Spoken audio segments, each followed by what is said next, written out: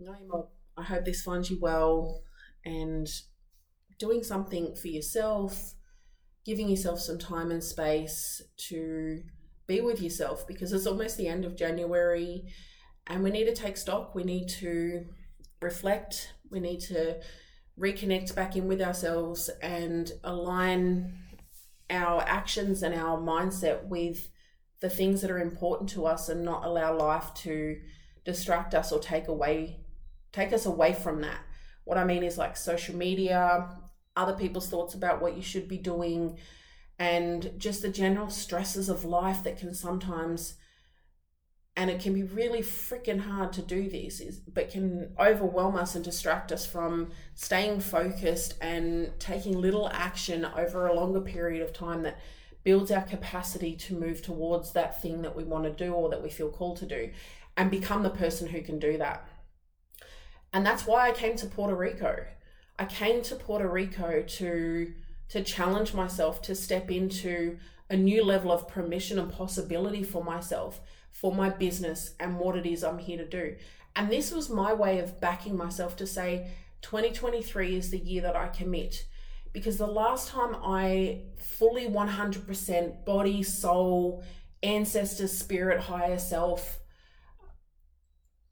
committed to myself and the calling that I had was when I left Mildura, and with my family, George and I left Mildura, and we backed ourselves to move to Melbourne to follow our calling to be a world champion and pursue jiu-jitsu at a higher level and to kind of see where that took us. I didn't actually believe it was possible for me at the time, but I was willing to find out. And if anyone had told me when I was first leaving Mildura, that just by going to Melbourne that I would have the opportunity to travel to different parts of the world doing jiu-jitsu, that my children would end up doing jiu-jitsu, like competing and going international, that I would start my own business. I'd always knew I'd be a speaker and a storyteller because that's who I've been my whole life. That I would try out for the Olympics and go to Africa and fight for a spot on the Australian Olympic team to go to the Olympics for wrestling after only 2 years of wrestling, or that I'd make the relationships and the friendships that I have had, that I'd become the woman that I am. I wouldn't have believed you, or I might have run away in fear, because here's one thing I know from the journey that I've had is that the ancestors in the universe choose us. Our dreams, our vision, our purpose, it chooses us as much as we choose it. It's like we're in a co-creation relationship together. And here's what I know from my own journey is that the ancestors in the universe and my spirit self, my higher self, only showed me the beginning of the journey. Because if they'd shown me the whole peak, I would have run away, or I would have been overwhelmed with it. Mind you, just even the idea of becoming a world champion was overwhelming. But that really was the beginning of the vision. I went on to win 3 world titles and to do the things that I've done. I'm an Order of Australia medal. I was recognised for my services to my community and women and girls in sport. No, just to my community. I include the women and girls in sport. And that's something it was uncomfortable to accept that, but I acknowledge that by having that, it shows others what's possible. And I was 2019 NAIDOC Sports Person of the Year. I went on to graduate university with my undergraduate degrees. All of this became possible because I had the courage to trust my ancestors more than I trusted myself or believed in myself, that it was like, okay, let's go find out what's possible. And I came to Puerto Rico to find that woman again, to find the woman who backed herself enough to go all in on the journey, to go all in on herself, because my work right now, like the deep, big work, is getting to know myself again, is getting to know my story of who I've been and how I got here, and then create space to understand my vision, what's calling me, where are my ancestors calling me to go, And then how does that weave together with the current reality in life that I have in terms of my starting point of how does that weave together and allow me to take care of my family and also be able to show up and do this work? And the only way I'm going to figure that out is by trusting myself and going all in on this and going, I've done this before and I can do it again. This is the next level of what I've done. This is the seed taking root that was planted so many years ago.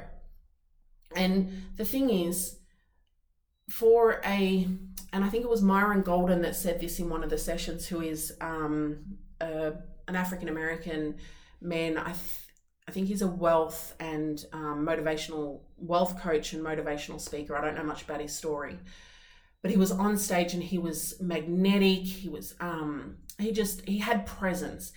And he said that when we plant a seed, in order for the seed to start the process of becoming a tree, it first has to break open, and it has to go down before it can go up.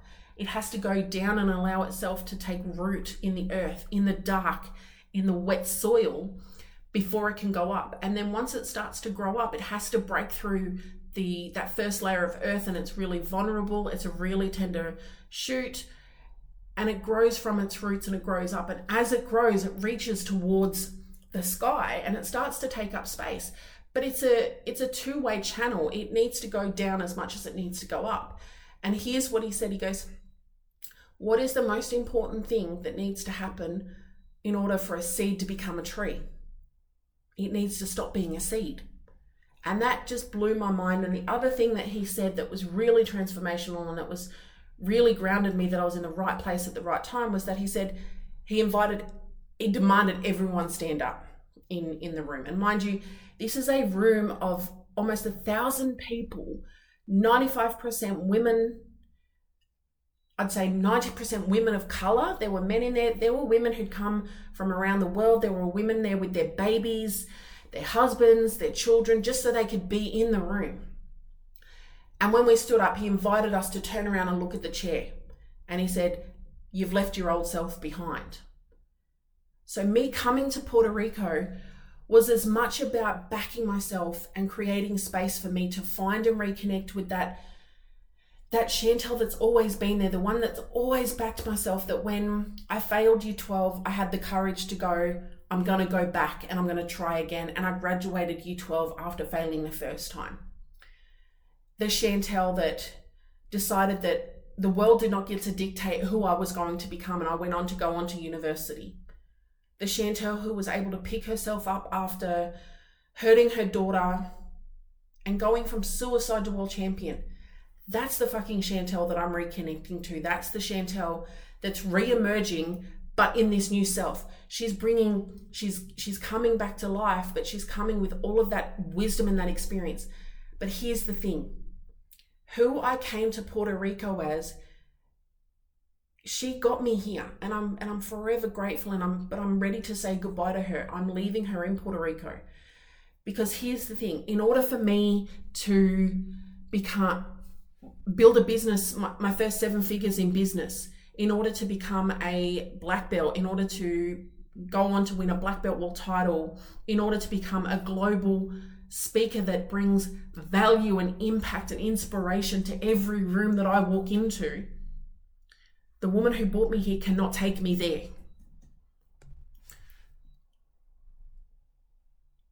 I say this with the utmost love and respect. For the first time in my life, I'm not shaming my old selves. I'm not shaming my current self for the things I didn't or couldn't do. Instead, I'm saying with the utmost love and respect and gratitude, thank you to all my selves, to the little Chantel that used her voice at the age of 6 to speak up and point at the man who sexually abused me. And when the adults around me told me to be quiet and tried to shut me down and said it didn't happen, I got on the phone and I rang my dad and I told him, and he came and got me. My dad came and got me, but he didn't rescue me. I rescued myself by speaking up. And I was told to be quiet at the age of 6 by family members who said it didn't happen, but I didn't. And it was that little Chantel that stood up, and that's when my voice was born. That's when I realized that I had to step up for me first before anyone else. It was the Chantel at 15 that was being bullied and allowing herself to be swung left and right by the pressure of society, and that was told by a teacher that I was more likely to end up dead or pregnant than I was to finish school. They said, fuck you, you don't get to determine who I am. You don't get to write my story, I write my story. It's the Chantel who decided that I don't want to walk in two worlds. I want to weave those worlds together because that's who I am. I don't have the time or the capacity to be living in two worlds. It's the Chantel that made a promise, a sacred promise to her future children, that she would do her best to ensure that they did not become victims of her trauma because she didn't get up and do the work she needed to do to heal so that she could be the mother that they needed. This is who I am. And I'm reconnecting back to that Chantel, my warrior self, my higher self, the Barkanji warrior, the warrior heart. That's who I've become again. She's here in full presence and full connection to my higher self.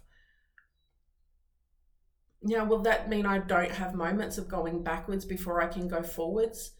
Or of old habits coming through? No. Or old mindsets or hard days or hard moments? No. It just means that I'm going to remain focused on this, and I let myself go with love, and I give myself permission to go all in, that I'm here, I'm ready, I'm activated. This whole experience, which I can't get into right now, has been transformational.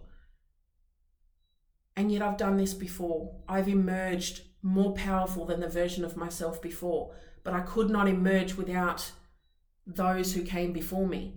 My ancestors who came before me and showed me what was possible, who fought so I could exist, and I acknowledge and pay my respects to all my ancestors, but particularly my matriarchal line, and to other women other matriarchs and other powerful women who are showing up and being their most powerful self in the world. And a big shout out for me in this whole conference was Rachel Rogers, Sonia Renee Taylor, and Rachel Cargoyle, who held a panel called "Is It Ethical to Make $1 Million?" These women talking about making money, and how that when that pursuit of money is in alignment with your values, your higher calling, and you wanting to have impact and value in the world, then yes, it's ethical. And not only is it ethical, but it's necessary to change the world as it is, in order to lay the foundations for healing and for the work that's still to be done to challenge systemic racism, poverty, violence against women. These things can only become possible when we become our most powerful self.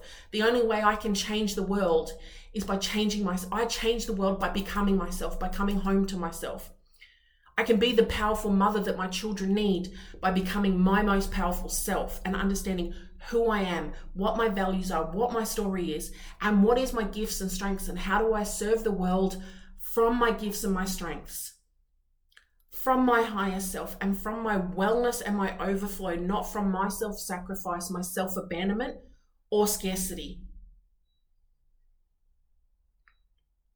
In this moment, I'm deeply grateful to all my selves, but to that little Chantel that first loved herself enough to stand up and say no, and to use her voice to speak her truth, that stood in her power and followed her heart, because it was her that laid the first step. It was her that believed she was worthy enough to not allow the world and what had happened to her define her. And I've gone on to become a phenomenal woman. And that is the birthplace for who I'm about to become and the things I'm about to do.